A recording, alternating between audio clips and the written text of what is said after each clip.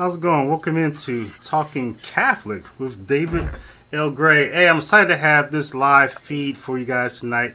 I have Timothy Gordon here and Bobby Hesley, and we're going to be talking about whether Black Americans are now in a psychological and economic slavery to the same party that they were once in physical slavery with. So come on in. Relax. If you have any questions for my guests, Timothy Gordon and Bobby Hesley, please post them in the comment box below, and I'll get to them. And I'll be right back after this 8-second introduction to Talking Catholic.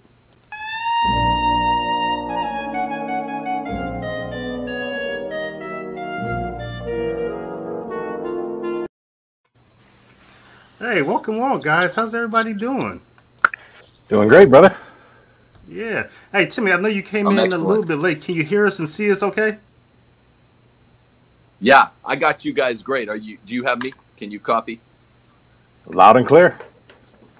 Yeah, perfect. Sweet. Let me fix my volume here. All right, cool. All right, man. So good to have everybody here, man. Hey, so let me go ahead and introduce everybody. I know a lot of my guests, people who watch the David O, my YouTube, my Facebook, are already familiar with you guys. I share a lot of your content. And everybody knows the co-author of Rules to Retrogrades. But I'll go ahead and introduce you guys anyway. So we got Timothy Gordon here. He's at the bottom of the screen. He studied philosophy at the Pontifical graduate universities in Europe. He taught it at Southern California Community College as well. And then he went on to law school. He holds degrees in literature, history, philosophy, and law. He's married with 5 children, right? And writes and teaches philosophy and theology. He is the author of Catholic Republic, Why America Will Perish Without Rome, and the co-author of Rules for Retrogrades, the 40 Tactics to Defeat the Radical Left. Is that about it? Yeah, that's it. I got a new little human, so we're at 6 now. Somewhere along the way, I needed to update, but yeah, that's all correct, David. Thank you. Wow, you guys are up to 6 now. Now you're in and you were in California, but now you're in Alabama now, right? Mississippi. Yeah. Man, so how's that going down there? It's excellent, man. There's just forest all around. We feel like we live in the Shire. We love it so much. Yeah. Yeah. And a lot of our guests know that you were fired for calling Black Lives Matter a terrorist organization, right? Yes, sir. That precise proposition, as simple as it may be, as historically precedented as it may be, as inarguable as it may be, in 2017, the FBI designated BLM a BIE, a Black Identity Extremist Group. Now we know that the 3 founders are engaged in witchcraft, and we know that they spent a summer riling up these kill and arson mobs. And I didn't know that back in early June, before I was fired on June the 3rd. But I did know that they were a terror organization, and I did know they had ties to Belinsky Marxism. And so now everyone knows a lot more, which is why their popularity is falling with the American people. Yeah, and we're gonna get into some of that coming up here. So that's that plays a big part in what's going on, and we see in the Black community. And we also have Bobby Hesley here. Welcome in, Bobby. Hey, let me give you guys the Bobby Hesley. He was born and raised in the Catholic faith. He's a business owner out of Michigan. His YouTube channel has been blowing up. The Bobby Hesley Show, the Walks and Talks with Bobby. He is a dynamic speaker, writer, Catholic evangelist. You've seen him on a number of shows or heard him on Teresa Tomio's show on EWTN, Catholic and Culture with Dennis O'Donovan, Armies of the Apostles, and as well as a 12-part weekly episode television series with Shalom World TV. I like them. And that's you did a show there called How to Love Jesus. So yeah, welcome in, Bobby. Thanks for having me, Dave. Been a long time coming, brother. It's about time we collab. Yeah, no, I've been meaning to work with both of you guys, especially you, Bobby, like for a number of years. And I know Tim, we tried to hook up when that whole thing with Black Lives Matter went down, and so we couldn't connect back then. So yeah, sorry about that. We just had a busy summer picking up stakes and getting the hell out of California, which took, I mean, as you guys know, everyone's moved. It's a tremendous undertaking. We're now here, ready to go, set. The new enterprise has extra focus and all that. We're extra sharp, but it took, June, July, and most of August to get here and get set. I'm happy to be on, though, with you. Yeah, definitely. And again, you guys watching the show, we got a lot of people tuning in on the YouTube and the Facebook. So if you guys have any questions as we go along, please just post them in the comments below. And I'll just post them on the screen here like this one. We'll see your question or comment, and we'll respond to it as we go along. But I want to roll right in here to Timothy. You had posted a video, uploaded a video some weeks ago. It was called Dear Black People. And so I watched that. I was I don't know what I was doing on your channel. I haven't seen you. Sometimes I don't get you. I don't think I have the bell notification for your channel at that time. So I went to your channel and said, hey, what's he done lately? And so I saw that and I watched that. And so we're gonna just jump into this thing, just jump into it and watch the clip of that video, and then we're just gonna jump off from there. All right. Cool. What's up, Parish Orphans, Retrogrades, and Black people in America, Black people around the world? Greetings to you. I bring to you today another solo Rules for Retrogrades, and it's high time that from me, a white person, I address in the fashion of Netflix, a monolithic fashion from one race to another, the black people. And I'm a Catholic white boy. I want to just show you some statistics which don't lie. You're not getting them from the mainstream media, and see what you think, because they're unanswerable under the narrative that the mainstream media is giving you. Black people in America say that they wake up, I'm talking about people like LeBron James, they wake up afraid of the police every day. This is outrageous. Black people don't have a monopoly on being afraid of police. They're agents of the state, and as libertarians say, the state and the police actors on behalf of the state have a monopoly on violence, so you have to comply with them readily. Or a lot of times the sometimes sub-average IQ police officer will mess with you. What you don't hear is that from 1976 to 2005, 94% of black victims of homicide were killed by who? 94, that's 19 out of 20 black victims. Who? Crickets? Black people. Black people. Black people, you're killing each other 19 out of 20 times. That's not acceptable. So for my, I guess you would call it, because you are into the identity politics, for me, I don't really care about race or color, but the people out there that are watching this getting offended, you do. There's far more unjustified cop killings of unarmed white people than black people. Think about this. In 2013, and this is very standard by today's statistics, in 2013, over 72% of blacks in America were born out of wedlock, outside. This makes them, the numbers spike for crime rate, for poverty rate. You're 8 times more likely to be impoverished if you can't keep it in your pants and wait to have sex or to have a baby until you get married. 8 times more likely to be impoverished. Don't blame that on me. Blame that on yourself. So black people, you need to hear this. Maybe you're in the 25% that doesn't, but 3 out of 4, you need to hear this. Is there an NBA jersey for this statistic? Can there be? Blacks commit violent crimes at 7 to 10, depending on the year, 7 to 10 times the rate that whites do. No one's telling you that. And I know the black people listening to this are not like out there doing the crimes themselves, but you have to talk about it. And I won't say something gay like in your community, because you're in my community. We're in the same community, man, in America. America's cities and suburbs. That's your community. Wow. so strong stuff there. Now, yeah, so that's kind of how I want to jump off this talk over the next 50 minutes here.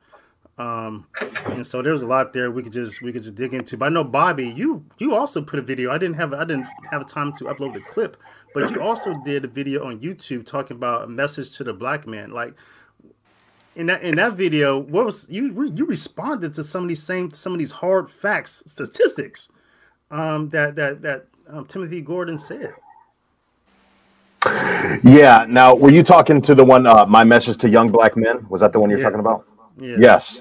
Yeah. I was in Thailand at the time. And honestly, I made that video on the 2-week anniversary of the death of George Floyd. And I feel like God put it on my heart to make that video because at the time, and I will say at the time, even now, I still believe that there is an exaggerated narrative. And I'm saying exaggerated because exaggeration presupposes some kernel of truth, right? That there's some semblance of a baseline that's there, but sometimes baselines can be exaggerated, especially when it comes to race issues. And I do believe that there is an exaggerated, not non-existent, but an exaggerated victim narrative regarding blacks and police brutality. Because at the time when George Floyd was killed, the narrative was going around that if you're a young black man, that you're going to be hunted down. Don't leave your house. It's not safe out there. You're going to get, killed for being black. And I will say that, we do have a history of that in our nation, but the United States of 2020 is very different from the United States of 1920. We have made a lot of progress. Progress presupposes that we still have work to do, but the message that I wanted to give young black men is that you cannot define yourself by what I call sub-identities, secondary identities. So before I'm black, before my race, before I'm a man, before my gender, before I'm an entrepreneur, before I'm a conservative, before I'm an American, I am Catholic. Okay? I am. So if you're going to put a label on me, please label me Catholic. All those other things are clothes that I wear. My soul is my Catholicism. My soul is my identity in Jesus Christ. All those other things come afterwards. And one of the flaws that I see in the black community, and this is something that as a black Catholic, apologist, evangelist, that I want to try to work to change, is that I feel like in the black Catholic community, we allow our blackness to define our Catholicism instead of allowing our Catholicism to define our blackness. Mm-hmm. And when you allow your blackness to define your Catholicism, it's not going to be, in my opinion, a genuine Catholicism, because you're going to subjugate eternal truth to temporal realities instead of subjugating the temporal to the eternal. So if we could just reverse that order, I feel like there would be a lot more. The beneficiaries of that would be black people, because we will be better catechized. We will get full, pure, unadulterated Catholicism. Not what I feel is the social justice, unattainable civil rights utopia Catholicism that I feel is holding black Catholics back, because all it does is it spouts secular talking points, which I believe are of the left, that have a Marxist nature to them. And they're not Catholic. They're not in sync with lots of papal encyclicals, for example, that straight up define things that we as Catholics have to believe and forbid certain ways of thinking that I see championed by lots of people in the black Catholic community. And I'm sure we'll have a lot of time to get into that. But the point of that video was to say that your faith in Jesus is supposed to define you. Your Catholicism defines you. And unless your Catholicism defines you, the default lens through which you view the world is going to be a victim lens. And I'm not just picking on black people. You could say the same thing for women. When you let your gender define you, you're going to walk around feeling like you're this put upon woman that's a victim of the evil patriarchy. You're always going to have an enemy if you let your sub-identities define you. Right. So we have to let our cores define us. That was my take in that video. Yeah, that victim narrative in the so-called black community is so strong and pervasive. When I was, I tell stories sometimes that it was so strong for me. I went to a historically black university, and by the time I graduated from university, one of my first job interviews was with Sherwin-Williams, and to be a manager in their paint store. And I remember I'm in an interview with the vice president, and I tell him, he says, "Do you have any fears or do you have any worries about taking this position to be a store manager?"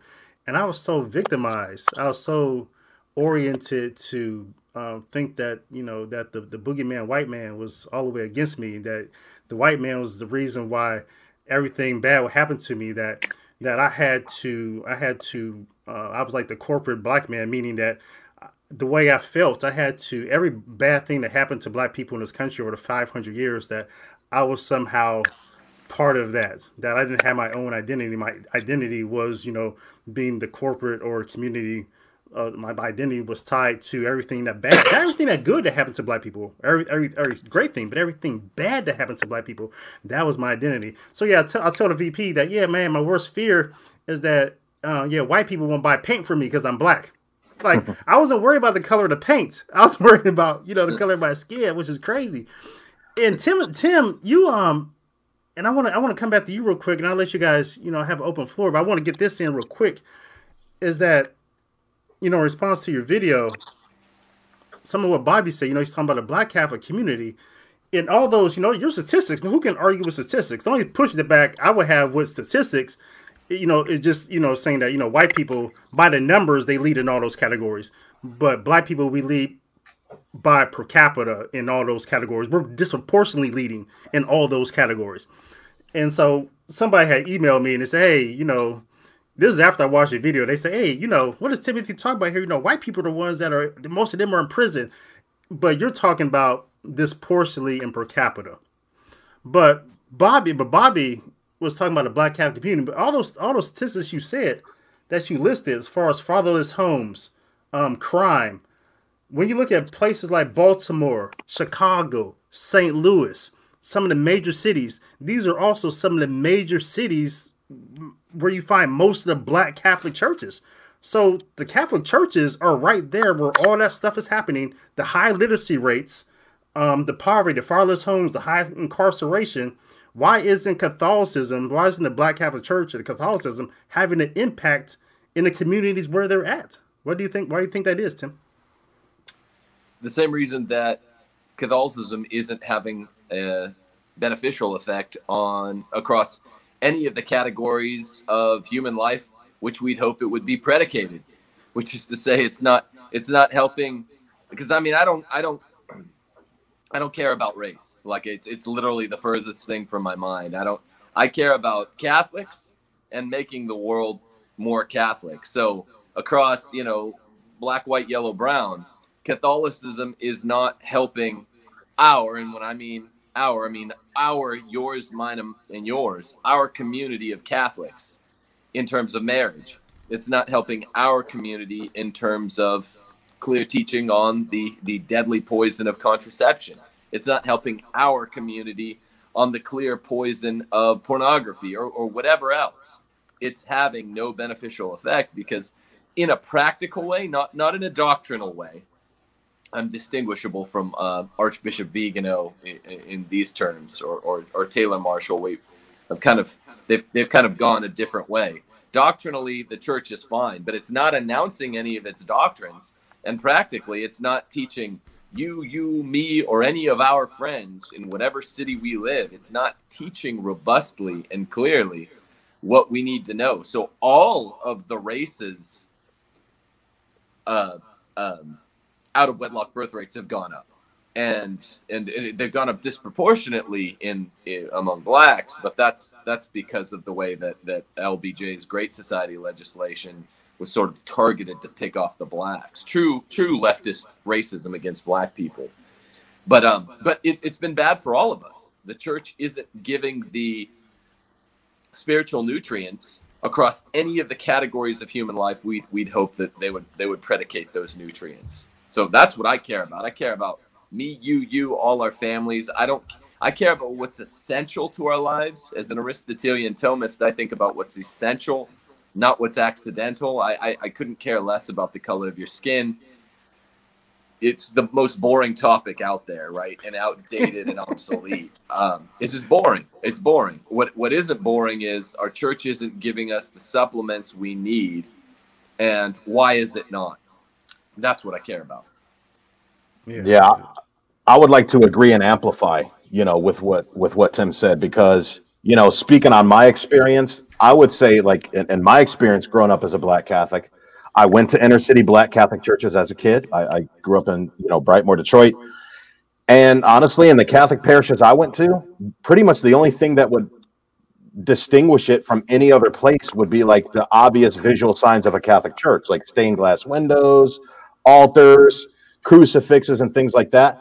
But the actual people were not catechized. And if you're not catechized, you're not going to be Catholicized. For example, I used to know like people that were prominent staff members in our parish, choir members, people that were part of teaching committees. They were living together. They were cohabiting in cohabiting relationships. They were pro-abortion, blatantly supporting Democrat candidates, and yet they were teaching the faith to kids. And that's because I would say that not only is the faith not being taught, Tim, I believe, and I don't know why this is. Well, I'm sure there's a reason. It's diabolical. The Catholic faith is being suppressed. Black people are being robbed of their birthright to Catholicism, and it is being replaced with leftist victim talking points. I mean, what a waste of the victim card, because nobody can play the victim card better than us Catholics. Because I play the victim card every single morning at 8:30 a.m. when I receive Mass, and I receive the victim, O Salutaris Hoistia, on my hand. That's what the word victim comes from, folks. It comes from host, right? Our high priest is both priest and victim. So if you want to play the victim card, go to Mass. Receive our Lord on the tongue. But we're not taught that. We're taught, like I said, leftist talking points with Catholic fairy dust, drinkled on top of it. And it's very infuriating as an RCIA instructor because, you have to know the faith. When you teach RCIA, you're on the front lines of the church. You are border patrol for the church. You are literally letting people into the church. And as a Catholic border patrol agent who's taught RCIA for many years, you got to teach the faith to these people. You're going to answer to God if you don't. Period. And I'm saying that as a non-ordained guy.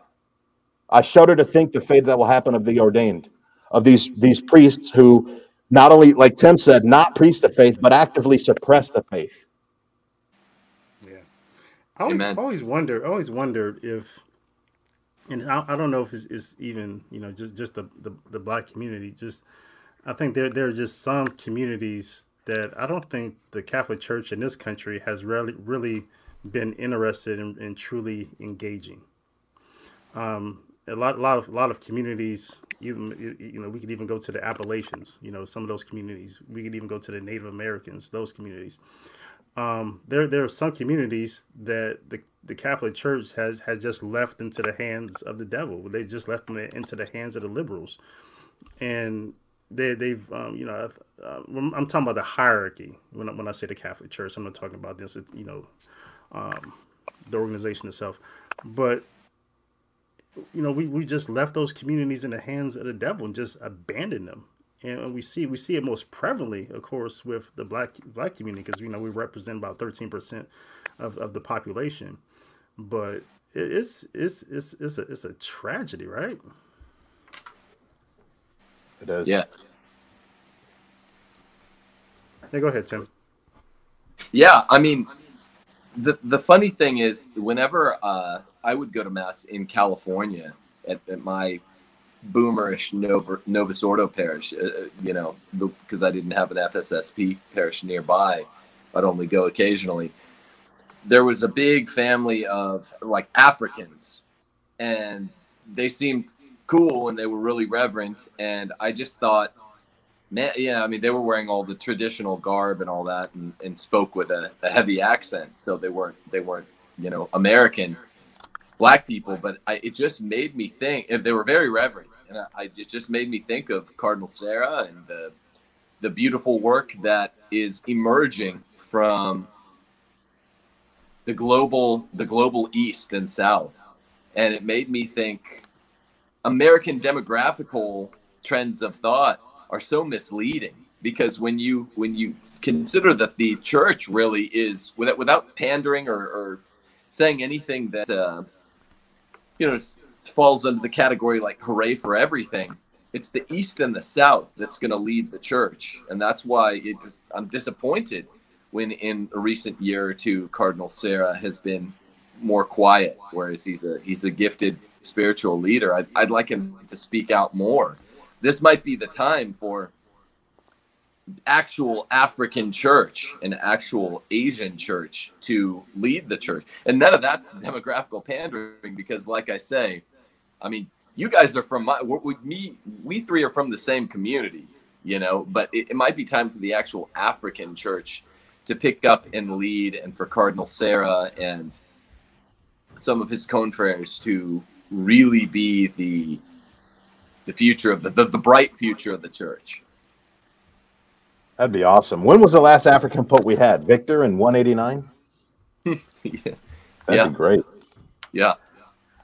Yeah, and I'll say, one of the saddest things, I mean, to take your pick of all the things we could be sad about since, 2020, starting with the death of Kobe. But, one of the saddest things in the post-George Floyd world that I've personally experienced is I just wish that, and I'm not just talking about Black Catholics, even liberal Catholics, I just wish that us Catholics could just come together and just let our Catholicism shine. But the problem is the church has been invaded, infiltrated, whatever aided we want to put on there, with identity politics. For example, this whole notion of ministries that appeal to same-sex Catholics or to homosexual Catholics. I got to be honest, I'd be insulted if somebody referred to Bobby Hesley as a heterosexual Catholic. Don't right. Tether my Catholicism to my sexual orientation. And I am heterosexual, by the way.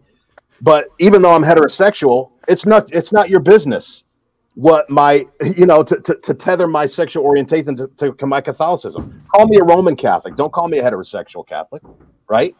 And my thing is, so because of this identity politics, whether it's over the LGBT issues, whether it's over race issues, whether it's over feminism issues, gender issues, rich versus poor, the class warfare stuff, whatever you want to call it. The problem is when these world crises hit and us Catholics are supposed to come together and show the world how it's done, we're too busy squabbling with each other and being partisan. I've had Black Catholic friends unfriend me on Facebook. I've had arguments with other Black Catholics. And the fact is, and that's because I in my opinion, and this is more of an observation than it is a critique, but these things should be bringing us together, not apart. And the reason why they're drifting us apart is because I feel there are too many Catholics walking around that don't allow the lens through which they view everything to be their Catholicism. Again, they're letting it be their Blackness, their gender, their sexual orientation, their whatever you call it. So when these crises hit, it's going to fracture us instead of unite us. Whereas the three of us, we can have two, a half Black and a half white guy, a fully Black guy, a fully white guy be on a panel. And we're all fully united through our Catholicism. Like, who cares what color we are? And I noticed that as well. I think you and I, Bob, we belong to a couple. Well, I used to until they kicked me off. Some of the same groups on Facebook. Catholic and Black, or Black and Catholic, Black Catholic Fellowship groups on Facebook. Of course, they kicked me off eventually. And I noticed that, especially when it comes to this election cycle, that it's not their faith that they take them to the ballot booth. It's their race. It's their race, not their faith, which is tragic. But the whole trajectory of this thing for the past 80 years, I wanted to just highlight that real quick, is that a lot of people say, well, the Democrats, they're they're who the Republicans used to be. There was this big party switch or something like that. That there's some change, but what I'd like to point out, that as far as ideology goes, there's never a switch in ideology. Sure, there might be some changes in demographics and things like that, but as far as the ideology, the Democrats have never stopped being who they are.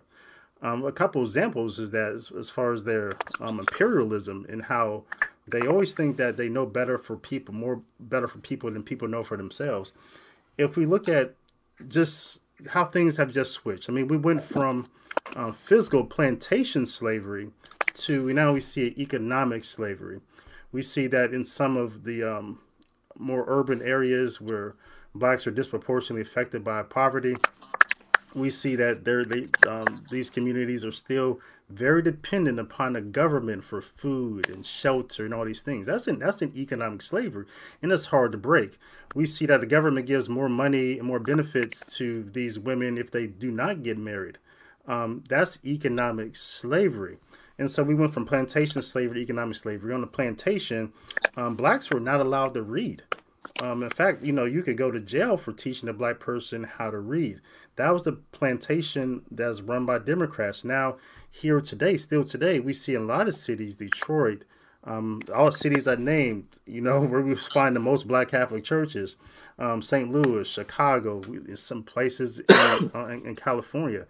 Their illiteracy, black boys have very high illiteracy rates. That's the same plantation that's being run by Democrats. Democrats are running these city schools. Okay, we look at the lynching, the Jim Crow laws, the lynching of blacks, just killing of blacks, just indiscriminately, without any adjudication, just mob rule.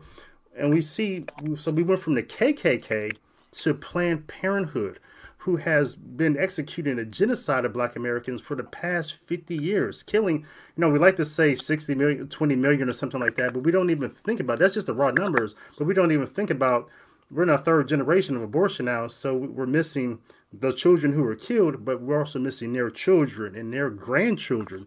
So just the 20 million who have been slaughtered, if each of one of them just had maybe 2 kids, and that's being generous, wow, we're talking about 60 million. So we're missing a lot more.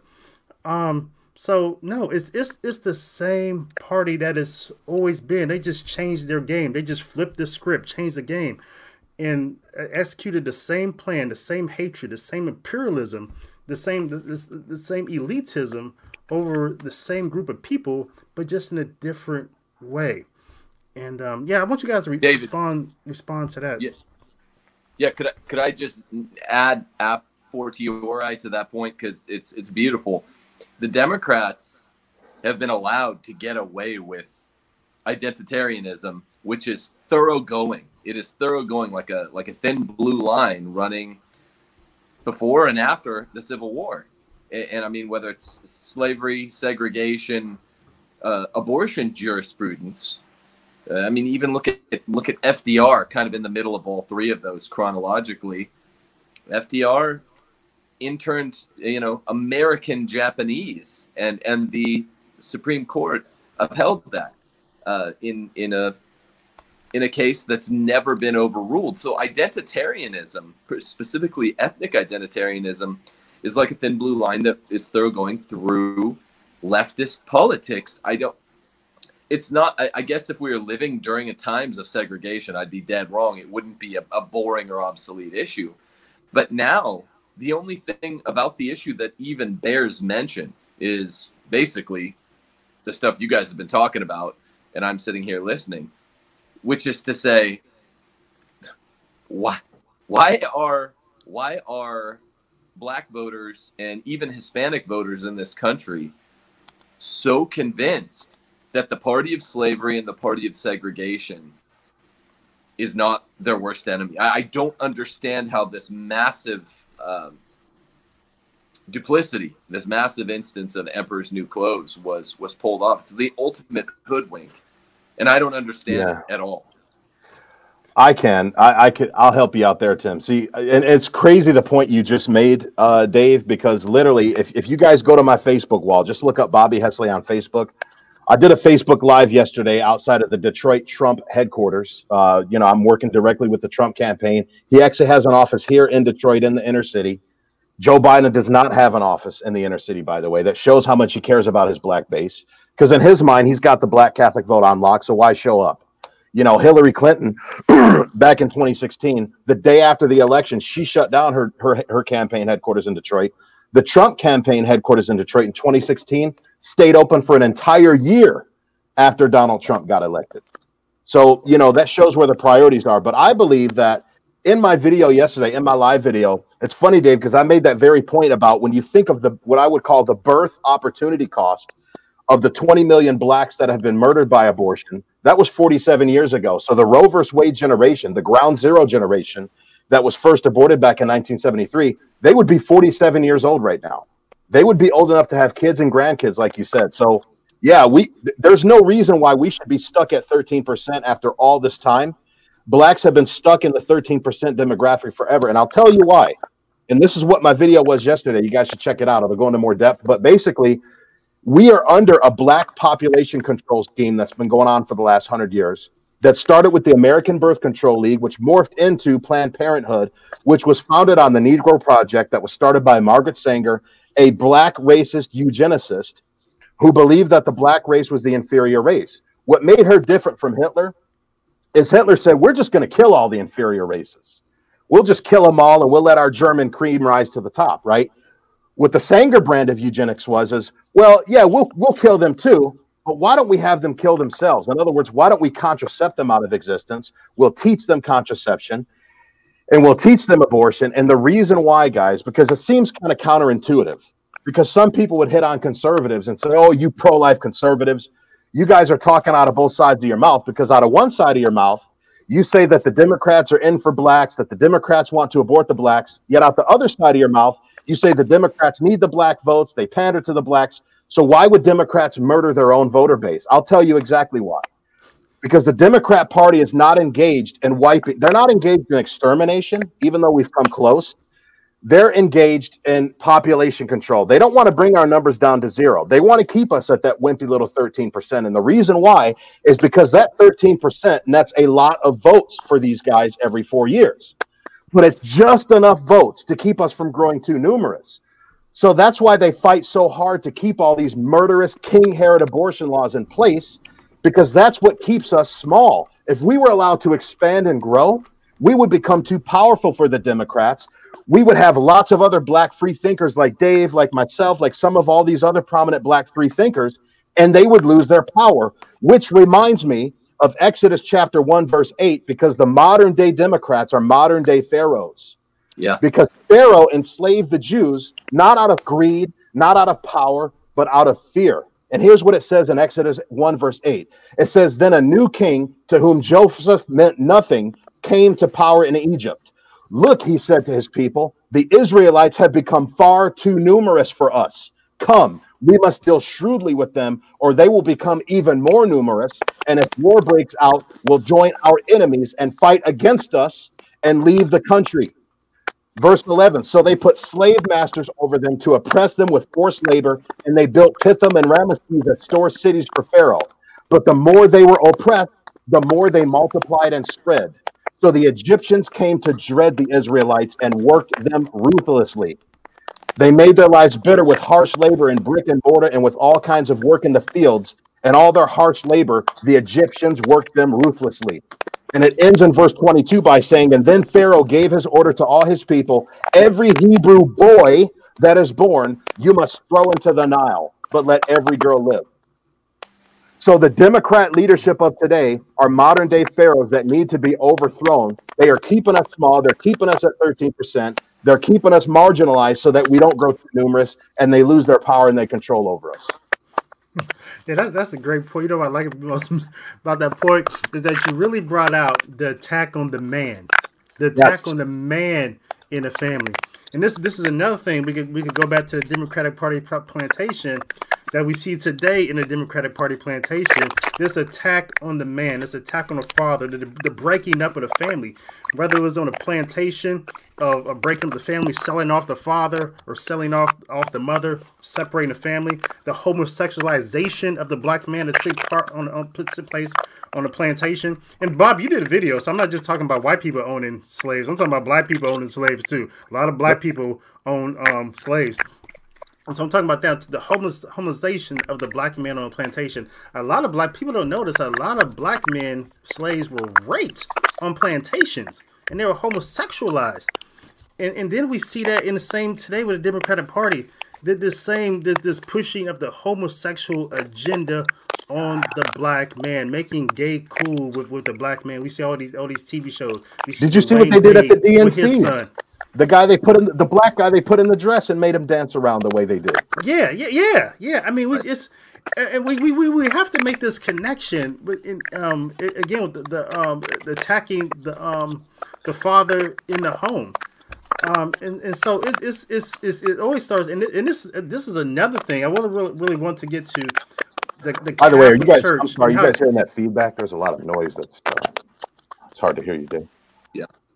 Okay. Yeah. Okay. How the Catholic Church has an answer to everything that ails the black community. I mean, we do.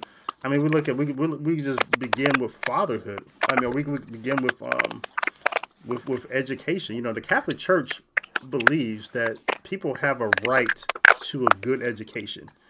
because the Catholic Church knows that education is a springboard to just having a good life. And so, but we see this attack with the Democrats who don't want people to have school choice. You know, who want people to be stuck in these Democrat-run schools and not receive a good education. So the Catholic Church believes that parents have a right to send their child to the best school that they can. So the Catholic Church is right there with the more conservative alignment of this idea. And so I'll let you guys talk about some other. Where does the Catholic Church intersect with some of these things that are affecting the Black community as far as crime and poverty and incarceration? Sorry, Dave. There's a big noise. I can't hear anything. It sounds like popcorn popping in my ears. Somebody. Is that that clicking sound? Yeah. I hear that too.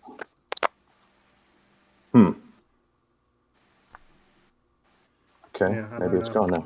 Huh. Okay. Sorry about that, guys. It's kind of jarring. Oh, maybe it's my mic.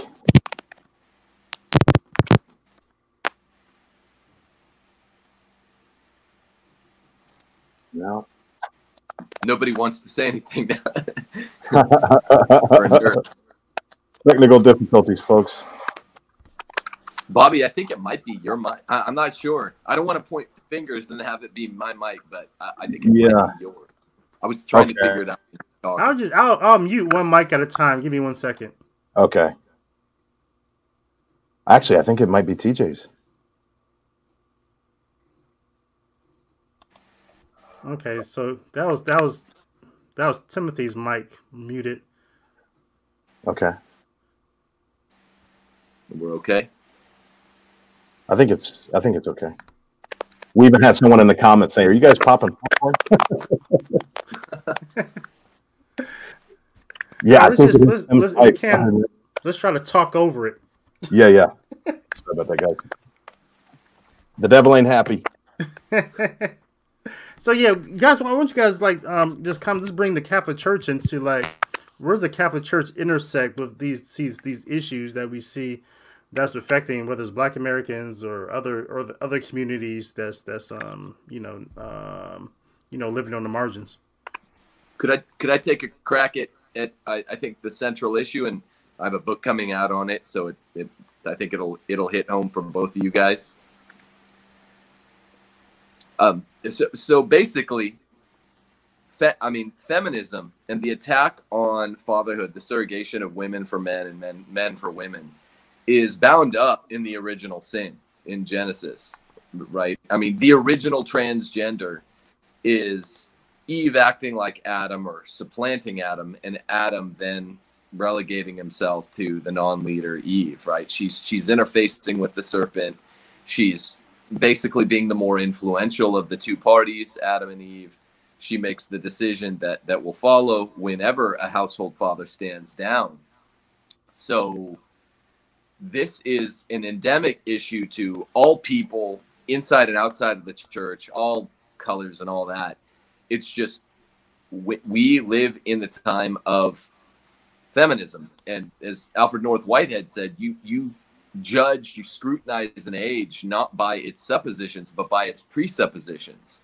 So a lot of conservatives will begin to celebrate the fact that, 1975, many more women self-identified as feminists than now. So doesn't that mean that feminism has rose and fell? No, not at all, because of what Alfred North Whitehead said. Feminism just, infected further and further into the host organism, and now women are feminists without even knowing it. The conservative movement is feminist now without even knowing it. The pro-life movement, utterly feminist without even knowing it. And Christians, Protestant and Catholic, are feminists without even knowing it. So my book that's coming out in a few months, No Christian Feminism, gets at the real primeval root of the problem.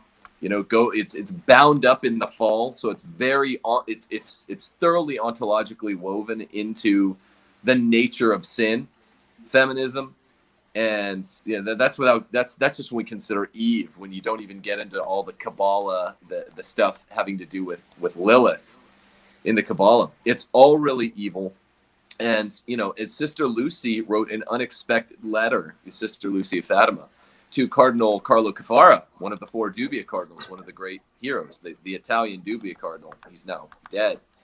But she wrote him an unexpected letter in the early 90s, and she said the final attack of the serpent on mankind would be a much more direct affront on the family structure. Mm-hmm. So the fact, I don't know, no man knows the hour when actually the Perugia will come to pass. But it does tell us something that's non-negligible, that we have moved from feminism simpliciter to a modification of feminism, which is transgender stuff, which is just a new moment of feminism, right? Women acting like men, men acting like women. Now they actually have made this asinine bodily surrogation where they say, your sex organs don't matter. That gets big headlines, but it need not. The more the functionality of man and woman have been seen to be fungible since whatever, the 1960s, 1970s, and the movement began about 100 years before that. So we see that, of course, this is instantiated. It's played out in different ways according to the different races. It's affected blacks in ways that is much more tangible in the numbers, but it's affected all of us. 50% divorce. If you look at all the school shooters, if we're going to talk about something white, nerdy white, angry white nerds are always the school shooters, right? Not one of them I've ever seen had a father that was in the home. Suicide, depression, poverty, all these rates spike when someone grows up without a father in the home, whether or not it was an out of wedlock birth. No fault divorce is doing the work of Satan directly. So men have to retake their households. First off, they have to be in the household, not get divorced, or in the first place, marry the mother of their children. But after that, they have to maintain the headship of the household. And as they do so, they have to maintain the functioning day-to-day office of the household. That will solve most of these problems that come out as race problems or sex problems or gender identity problems. It's just have good fathers. It will also help the attrition rates, because we've all seen those Pew Research numbers, which indicate that if your dad tells you to go to mass and actually does it, you take it seriously and you never stop. 90% of the time you'll keep going to mass. If it's just your mom, you don't take that very seriously. Your mom serves a different role, not the leadership emulation role. Yeah, I mean, and that's the thing. It's kind of like, you hit the nail on the head, Tim, the original sin. I mean, if you really want to get technical, it's funny how Eve was the one who bit the fruit. She was essentially, like, according to the Book of Wisdom, it says, because of her, we all die. But essentially, why does St. Paul in Pauline's theology always refer to Adam's sin, even though Adam wasn't the first to bite the fruit? Well, because honestly, Adam was the world's very first beta male. He was. Right. He was the world's first. And I know I'm ruffling feathers, guys, but the fact is, when God condemned Adam, the specific thing that he condemned him for is he said, because you listened to your wife. And I'm not saying that you can't listen to your wife. Like, don't tar and feather me.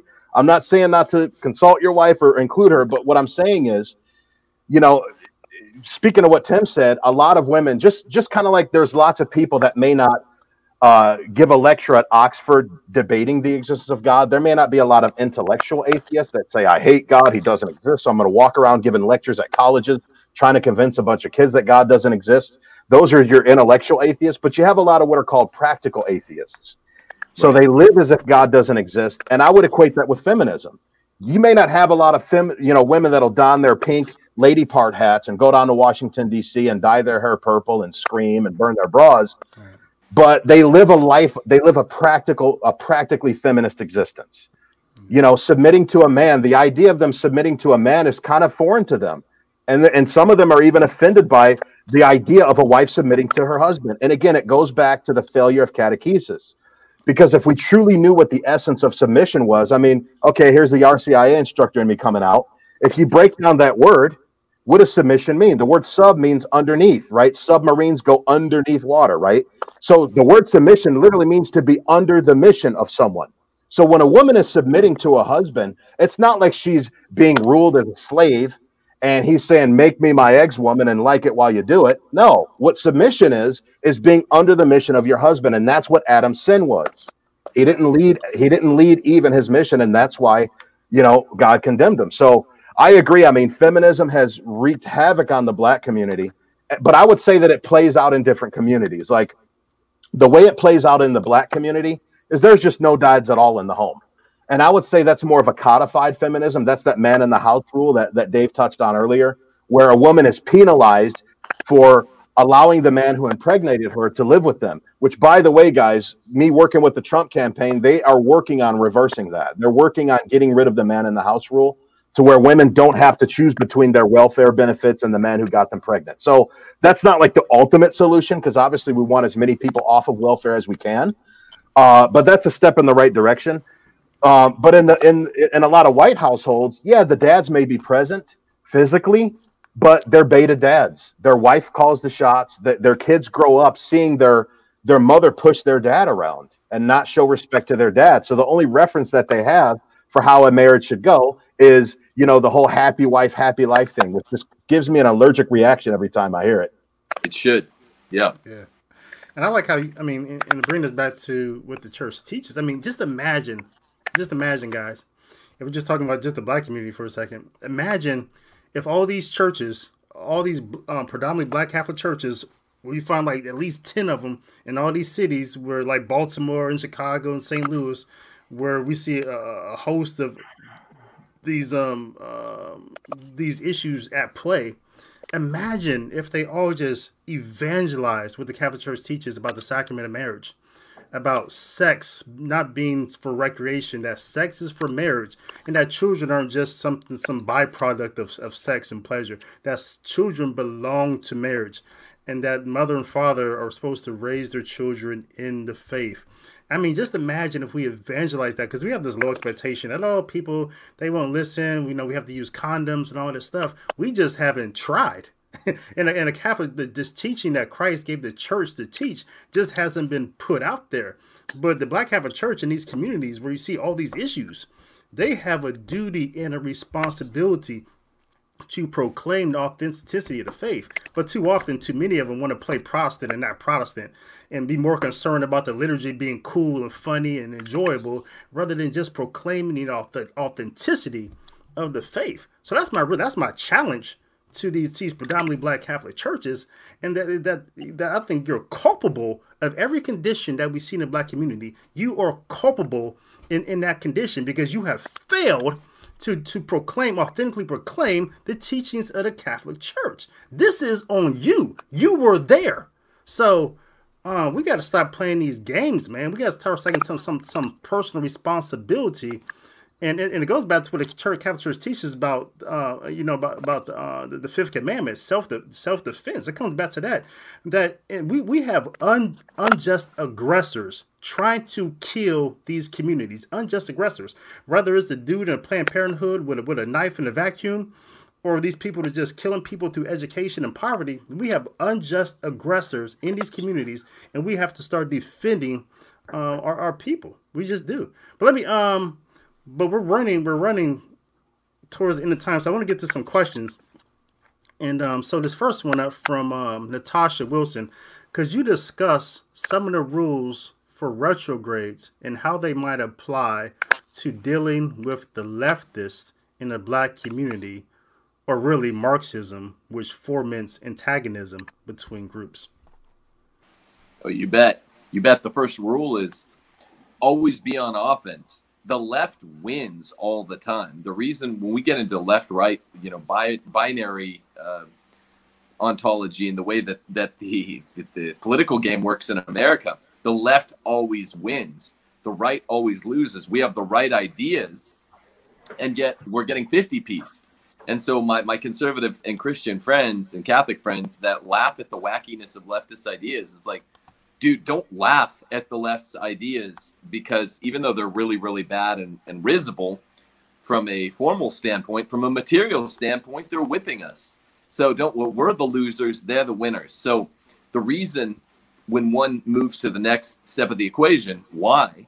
The reason that they do so is because they're always on offense. if there's a 2 by 2 inches square corner of the political and cultural landscape that they don't own, their leaders are saying, why don't we own that? Why are we not infiltrating with our LGBT nonsense that goes against common sense? We've already taken all the secular political arena. We've even taken over the Republican Party. Why are we not in the Catholic Church? And now they actually are. Why are we not in Protestant mainstream denominations? Now they are. They're like MJ. They want to beat you by 30. They want to step on your neck. And that's how, if you read like Sun Tzu, that's how you win. They get it. That's rule number 1, rules for retrogrades. You always go on offense. When you talk to a conservative, even imagine what Trump, who we all love, said about RBG when she died. And Trump doesn't typically do this. Trump is one of the first conservatives that actually is a retrograde. He doesn't usually go too far in extolling our enemies. But he said too much. He was too nice to RBG. I contrasted that rather with what Hillary said about Nino Scalia when he died back in 2016. It was perfect. She said exactly what you should say about a foe. These are our foes. I mean, I'm extolling our foe, but only in terms of their stratagem. She said, like, hey, he was a dedicated public servant. Let's move on. Let's replace him. You know, what Trump said about RBG was too far. And that's the only reason I'm bringing that up is because it's typical. We need to stay on offense. We're a bunch of Ned Flanders that everyone laughs at. The world laughs at. We have it goes back to the 2 or 3 points. We have 40 rules for retrogrades. 2 or 3 of them circle back to the point on defeating feminism. There's an effeminacy that says, oh, we're already up by 20. Isn't that enough? Shouldn't it be garbage time? We put in our bench and we pull out our starting 5. And it's like, no, we only do that if we're worried about our interest, injuries to those guys. Let's beat them by 30. Then we'll pull out our starting 5. Yeah. It's really important that we stay masculine. And, I said in one of my videos that I made from Thailand, feminism is not to be underestimated. A lot of people think, oh, why are you guys spending so much time on some women's studies class? I mean, who didn't watch a few episodes of Sex and the City here and there? Murphy Brown back in the 90s. What's wrong with a little bit of feminism? Well, let me tell you something. Feminism, and again, this is going to sound extreme, but feminism is one of the deadliest, if not the deadliest movement, I think, in human history. Because if you want to compare, it's at least up there with Mao. Mao piled up more bodies and filled up more rivers of blood than any other dictator. Okay. Mao topped out at 60 million with his Great Leap Forward, his manufactured communist socialist famine that killed 45 million of his own Chinese people in a span of 3 years. Then you got Stalin at his heels with 40 million dead. Then you got Hitler way down there at 12 million. But he's the fall guy because the Germans lost the war. So one of the spoils of war is that you get to rewrite history. When you're on the winning side, you get to give the whitewash revisionist version of yourself. But the fact is, when you look at all the babies that have been killed through feminism, we're only talking about the recorded abortions, the 1973 onwards abortions since Roe versus Wade that are on the Planned Parenthood, books and their profit ledgers. But here's another form that we don't think about. It wasn't until the 1980s that it was discovered that the birth control pill is an abortifacient. Okay. So if you factor in the chemical abortions, the accidental abortions, the secret abortions that many married women have probably had over the years, over the decades, who knows if that number's not double or triple, thanks to feminism. So I would say that feminism probably is deadlier than Maoism. If you factor in all the chemical abortions and again, these are sacraments of feminism. The 2 sacraments of feminism are abortions and the birth control pill. Without those 2 things, there is no feminism. Well, compound that with the fact of you're talking about bodily death, and it's a beautiful point. I love it. But compound it with spiritual death, where essentially this might mainly be a white thing. It might be a Hispanic thing. I don't know how it is in the Catholic Black community, but in white communities, in Catholics, among Catholicism, the mom brings the family to church. That's just how it is. Oh, That's yeah. how it was We see that here. That's how it was in all my friends' households. Going to church was seen as an effeminate thing. And my Mexican friends say this too. Like, they're like, yeah, man, my dad stayed home. It was Sunday. He chilled out. He drank a beer. He started watching football at 10:30, and he didn't go to mass. And even if my dad went along occasionally or maybe every week, it wasn't his heart in it. It was my mom doing the roundup, get into the car, It was my mom telling us which sacramentals we would do as a family or devotionals, if we even went that far. It wasn't the dads. And that causes longer term, 1 to 2 decade slow apostasy. It's a slow burn, but no one takes it seriously because the father is the priest of what JP2 called the ecclesiola, the mini church. Not only is the priest of the miniature church or the church in miniature, he's also supposed to be priest, prophet, king. And you know what it does when a father abandons his primary office, which is not just bringing the kids into the world, but teaching them in the faith. My kids are all homeschooled, and I oversee that. And yeah, my wife goes and does an excellent job with the actual lessons, but I'm overseeing all this. Most men have it in all men. Let me bridge it and make it even more generic. All men in the genus of man have it in them to be a leader. And they're overlooking their holy sacramental vocation by virtue of the fact, I know this, that they're not priests. And they're saying, oh, could I be on the stupid committee councils, city councils, municipalities? They're looking to go into state or federal politics. They're looking for any way to be a recognized leader. And they're blindfolded. They're stepping over their God-appointed duty where every man's supposed to be leader at home. It's supposed to be a lordly, loving king who it does get some of the spoils of being leader. You're supposed to be lordly, kindly, like Aragorn in Lord of the Rings. But that's why so many men want to do some LARPy, posery thing that they're probably not that well cut out for, because there are only a few of those actual positions they want of leadership. And they're stepping over the one that's beautiful and natural and creates real friendship with the wife. It's a friendship as between unequals. We're equal in dignity, but not equal in anything else. And it's a beautiful friendship. Your wife should be your best friend, and she's a great helper, and your kids should be your friends. Again, not friendship between equals. It makes for a lovely life to do your job and to do it well. And we've been robbed of that. Yeah.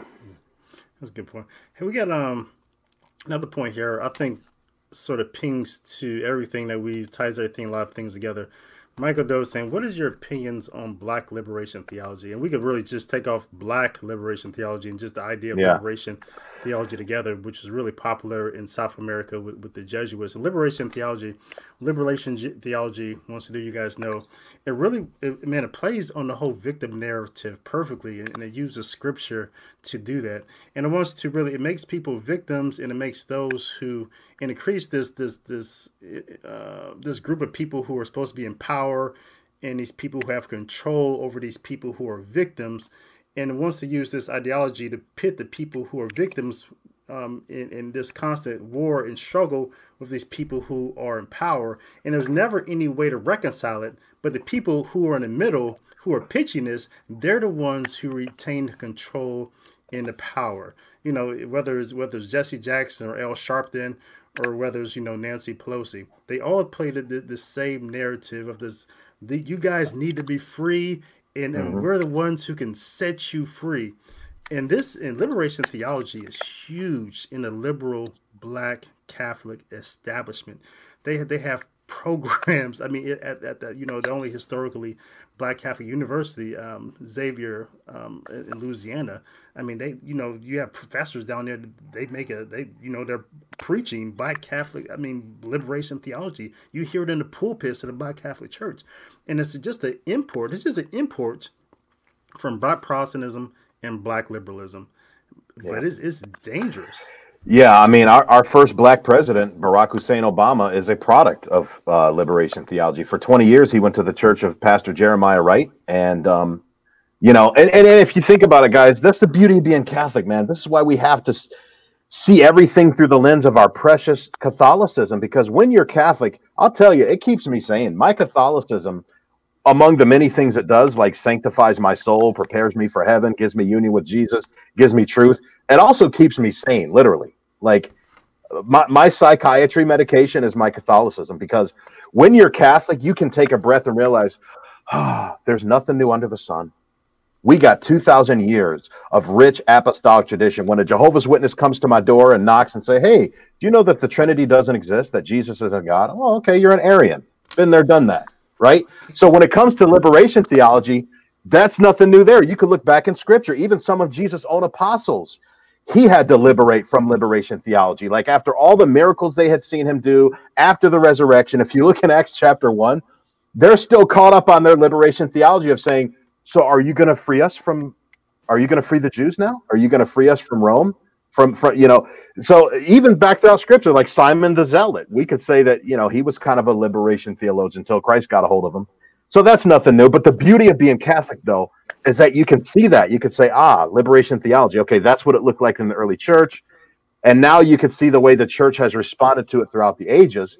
And it's like Bishop Fulton Sheen said in the preface to Radio Replies, where he said that I shall live to chant a requiem on ideas that were popular.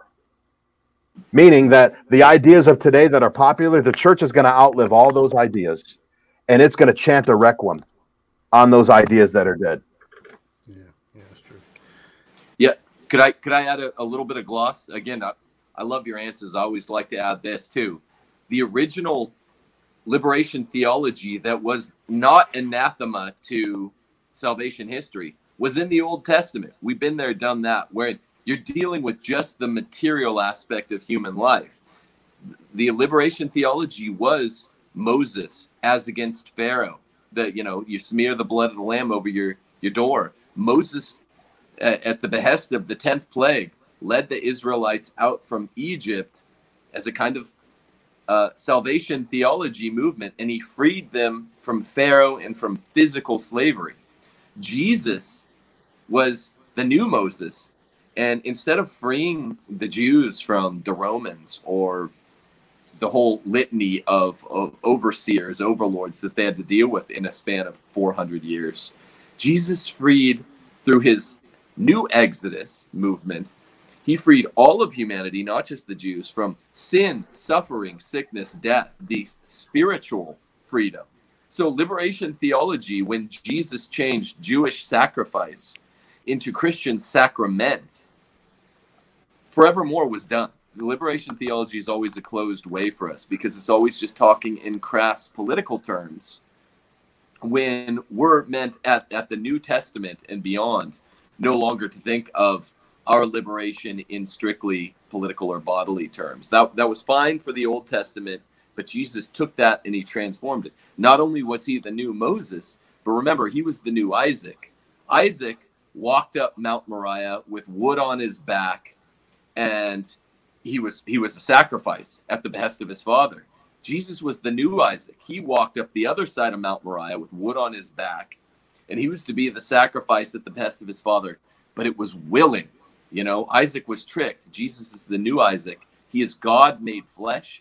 And this is why typology between Old and New Testament is so important. He accepted it. He knew it. He prayed about it in the Garden of Gethsemane. And through Christ's act of self-sacrifice, he turned Jewish sacrifice into Christian sacrament. And there's a big difference between sacrifice and sacrament. But it ends up doing this work with the new Exodus. And thereby it means that bodily salvation history in crass political terms is no longer good enough to satisfy anyone, or shouldn't be. And he gives us the manna from heaven to aid us in the wilderness, which is himself, right? Yeah, man, this has been a really solid conversation, man. I really enjoyed you guys. You guys are really, really smart and thoughtful. Closing out, I want to ask each of you, tying this whole thing together, what are some of your just final thoughts on the hold that some of these ideologies, liberal theologies, Marxist theologies, ideologies, what are some of your final thoughts moving forward about the hold these ideologies have on some of the communities in the margins or altogether? I'm reminded of the words of Pope St. Leo the Great, where he said, if you but knew your dignity, O Christian man. You know, we have to reclaim our dignity, our identity. We have to realize that our Catholicism, it is the greatest part of who we are. It is going to outlive our race. It's going to outlive our gender. It's going to outlive the party that we're a part of, whichever party that is. It is the core of who we are. And we got to stop tripping over dollars and picking up these little pennies and start seeing what we have before us, what we have within us, which is the great. I consider myself, I mean, I'm not, I know the church condemned double predestination and somewhat, some people say Aquinas taught predestination. I feel like the closest you can come to being predestined is to be born into a Catholic household where you're taught the Catholic faith in your childhood. Because what a shot, man. I could have been born a Muslim over in the Middle East. I could have been born in some other communist country where my parents would have gotten killed for teaching me the faith. I mean, yeah, I was born in the hood to a single mother, but thank God that she raised me in the Catholic faith, because that's all I needed. And that's the greatest gift that I could ever be given. And again, it regulates everything else about me. It regulates my blackness. It regulates my conservatism. It regulates my sexuality. It regulates my business practices. It regulates how I vote. It regulates everything. And that's how it should be, folks. My black people, I appeal to you, reverse that order. Allow your Catholicism to define and regulate your blackness, not the other way around. And that's all I have to say about that. Man. Timothy Gordon. It's been an honor to be on with both of you. I'd like to invite you both now, maybe one by one, to come on my show, Rules for Retrogrades, on my channel. I've enjoyed this a great amount. I would Likewise. say that the only surprise that I've had since I've been on the air doing the TNT thing, now I'm on my own channel, I'm typically associated with traditional Catholicism. And all my life, I used to say this idea of white racism, the alt-right, is mythic. I didn't know that there is an actual alt-right and it exists on the interwebs, because I've never known like a white racist person on black. I was a white basketball player, so I heard lots of slurs about myself, but no white people I knew were bold enough to say something out in the open against black people. But on the internet, and it has stolen into traditional Catholic communities, it's a real thing. Alt-right. Now, far more often than you hear anti-black sentiments are anti-Jewish, like legit anti-Jewish, not, The Passion of the Christ is an the Jew film or some nonsense like that. I mean, real anti-Semitism. And it's a real danger in traditional communities. Populism is always exciting at first. Like there's a populist element to Trump's popularity, and it's good and it's healthy. But a lot of times what happens with populism, and I'm talking about the moment of Catholic populism that we're dealing with right now, is it goes too far, it's unbounded, it's undirected. There is a burgeoning, which is frightening, element of actual alt-right. So I sound like you said, oh, your video deal with black people, that sounded so strong, but it's like, I don't care about race. I reject race realism and all that stuff, on Nicholas J. Fuentes' channel, if you know that. Like, I didn't even know that stuff existed before. Yeah, I was going to ask if you know about Richard Spencer. They're a real alt-right racist. Yeah. It's not like Milo Yiannopoulos, who I'm associated with. He's not alt-right at all. There is real alt-right, and it's stealing its way into traditional Catholicism. I think it might have been there all along. I don't want to be associated with that. I want what we need in real Catholic community is to heal the divide between traditionalists and Novus Ordo Catholics, number one. Yeah. And number two, do away with all forms of identitarianism, aside from, like Bobby said, identitarianism in the sacraments in Christ. That's fine. I couldn't care less about race, but I don't want to say, on the other end, that there isn't this alt-right. We have to see to it that the alt-right is expelled, even in an inchoate form, minuscule form, from the kind of burgeoning new sort of neo-traditionalist Catholic movement, which is good, but we have to see that it stays out, because I don't know, identitarianism is for the left. They've always played on it. They're the party of segregation. They're the party of slavery. Let them have it. It's not for us. I don't give a damn about someone's skin color, and that's the way it needs to stay. Yeah, I see what you're saying. Amen. All right, hey guys, man, awesome conversation, man. We could have kept this thing going, and I'm sorry to everyone who has questions in the comment box that I could not get to, but I have to keep this sort of condensed so it's digestible for people who want to watch it and listen to later. But I will coordinate to have these guys, like Timothy said, maybe one at a time later on, because I know you guys have some more retrograde questions I could get to over there, but I will definitely do that. But until then, and until next time, blessings and shalom to you and to yours. Thanks again, Bobby and Timothy Gorin, for coming on to Talking Catholic.